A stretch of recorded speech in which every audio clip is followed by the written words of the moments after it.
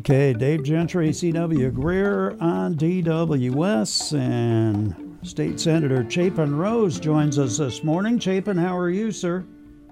Good morning, man. How are you? Good morning. Good. I am phenomenal. Who would have thought that, for once, the only bright spot out there is Illini sports? Well, we're getting kind of used to that around here, I'll tell you. We've had we've got some good stuff going on. Everything else is pretty bleak, but Underwood's coming through, and I'm kind of excited about this Bielema. So Yep. Yeah. anyway, what's going on, guys? Well, are you going to watch television this evening? No, I'm not. I'm going to be working to pay $5, plus gallon gasoline. Oh. And I think that's where most of America actually is right now. They're too busy working to pay for all this nonsense to pay attention to that. Well, President Biden is kind of hoping that's the case, I think. But the January 6th committee is doing a great job of getting it all together. I didn't realize until this morning that this wasn't just going to be on the news channels. It's going to be on all the networks as well. Well, of course it is. I mean, that's what we have now. But look, honestly, guys, I mean, I'm in Springfield, not D.C., and I got my hands full over here. But yeah, I'm sure. But I think there's a complete disconnect between Washington D.C. and the average American right now, and that probably has gone for many generations. Have said that, but when you look around the room and you're looking at what's happening, I talked to a farmer yesterday out of Tuscola. He's going to spend about 120 gallons just to bring in like one section of his field this fall in diesel. Sure. Right? Yeah. At these prices, he will be bankrupt. Yeah. Which means either A, no crop, or B, the prices on the shelves for everything that people buy for food for their families is going to go up again. This is unsustainable. And you've got people running around in D.C. talking about everything other than inflation. And I love this, this media. When 2008 happened and everything cratered, it was, George W. Bush's fault nonstop all day long. Right. Today it's nary a peep about inflation or the economy or the fact that stock market just collapsed 20% last week.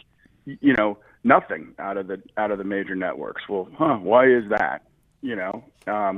Why exactly is that? And, we've got, Janet Yellen yesterday says, I think inflation might be too high.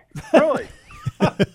Really? Yeah. Janet, you're in charge. Yeah. Right? You are the Treasury Secretary of the United States of America, and you think inflation's too high. Wow. Well, guess what, Janet? Real Americans have pretty much thought that for the last, 18 to 20 months, okay? Ever since Biden gas has doubled since Biden became president. Yeah. Okay?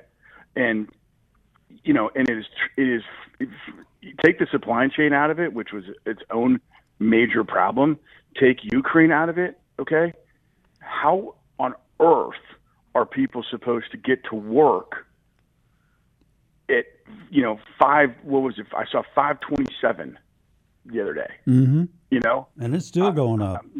Yeah. And food, and it's crazy, I think some people who, don't, maybe you're wealthier, set, maybe they,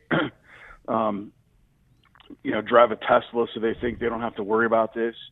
Well, how do you think the food gets to your grocery store?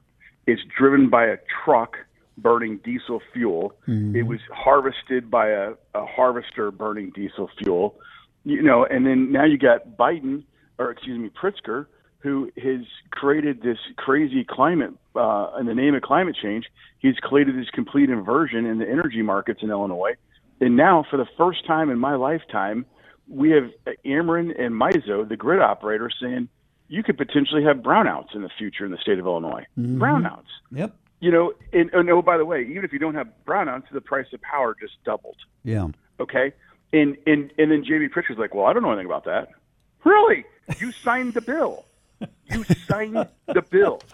If you guys go back to my floor speech last year on this, I predicted all of this as far as the energy bills go. Sure. Because it was readily foreseeable to anybody with half a brain. But we're not dealing with people, that even have half a brain. We're dealing with people who are apparently got their heads so far and stuck in the sand they can't see straight. So, no, I'm not going to watch tonight. I'm going to actually be in my new district talking with real people who work for a living. Okay. Here's one for you. A California resident has been charged with attempting or threatening to murder or kidnap Supreme Court Justice Brett Kavanaugh. The suspect, Nicholas John Roski, was armed with a firearm and a knife when he was arrested near Kavanaugh's home. According to CNN, he'd called the suicide helpline to say that he thought his life would have purpose if he killed a justice who opposed gun control. Man, people are so messed up. They are. I saw this thing the other day where some group firebombed basically an adoption center in the name of preserving Roe versus Wade. They had firebombed an adoption center. Where does that even remotely make sense? No, it doesn't. Well, it apparently makes sense to people who are insane. Look, this whole thing, and I'll take a step back and I'll take a deep breath myself. COVID has made everything worse, right? And that's the obvious, understatement of the century right there. Sure. But, everybody on the extremes has just gotten a little bit, further out there. And everybody needs to take a deep breath because violence is never the solution to anything. It just isn't. And,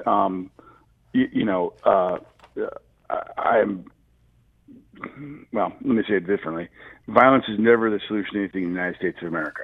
In a democratic republic, we solve our differences at the ballot box and not through, violence. And, but the history of the world is precipitated by, half-crazed people who get honked off about something, decide to take matters in their own hands. So it's really, really worrisome. We're seeing more and more of that, too. Yeah. Well, and I'll tell you, get out of that field for a minute with the Supreme Court guy, but just bring it back here, okay? We have plenty of laws in the books that if you arrest someone and prosecuted them, could be put in prison for violent acts, okay? But every time I open up my News Gazette, I'm reading about people getting probation for violent acts. Now, today's paper was a little bit different because I finally saw a couple guys actually go to prison. Well, that's the first time in a while that I've seen that. But did you read the one last week? Some guy had 18 prior felonies or some crazy amount of felonies, and the judge was like, by right, I should put you in prison. By right, there's no court that overturned me for putting you in prison. You deserve to be in prison, but I'm going to give you probation. Not even probation, it's conditional discharge. Yeah. And it's like, well, then what kind of message is being sent? Because if you can, commit acts of violence, commit serious crimes with impunity, with no repercussions whatsoever, why, the other thing, I was reading this thing about this juvenile that's going to be out in 3 years because he was a juvenile when he committed this heinous act. Well, I don't know, guys. All I do know is this. In the 90s, we actually cleaned up the streets and took bad guys and put them behind bars. And for about, 15, 20 years, we had relatively low crime rates in this country. For the last 3 years, we've been letting everybody out and pretending it's all going to go fine. Everything's going to be fine and everything's going to go along okay. And it just isn't.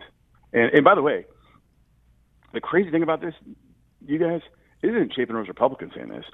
San Francisco just said this. Yeah, Tuesday. That's right. Did you see that? Yeah, San Francisco said enough. Enough. Yeah. And, I thought Glenn Youngkin was a shockwave when he won in Virginia by 10 points against the Democrat on crime. San Francisco was an earthquake. And if I'm, Carol Ammons or any of the rest of the Democrats, J.B. Pritzker or any of the rest of the Democrats that have brought us this chaos, in the name of social justice, if what happened in San Francisco doesn't change their minds, I don't know what will. But it was an earthquake because even the people of San Francisco have had enough. Yep. Well, sir, we'll leave it at that. Hey, what around here is like San Francisco? Let me ask you that. What? If you had to name a town in East Central Illinois that was like San Francisco, what town would you guys name? I couldn't come up with Well, one. me I'm neither. sure. Nothing? No. That 61801 zip code doesn't come to mind? Okay. There we go. No, come on. Yeah. I mean, seriously. Yeah. If San Francisco had it with crime to that extent, where do you think our band is at? Huh. Well, we're going to have to let it go at that point, Chapin. All right. We'll see Thank you guys you, later. sir. Have fun, all right? All right. Bye. Take care.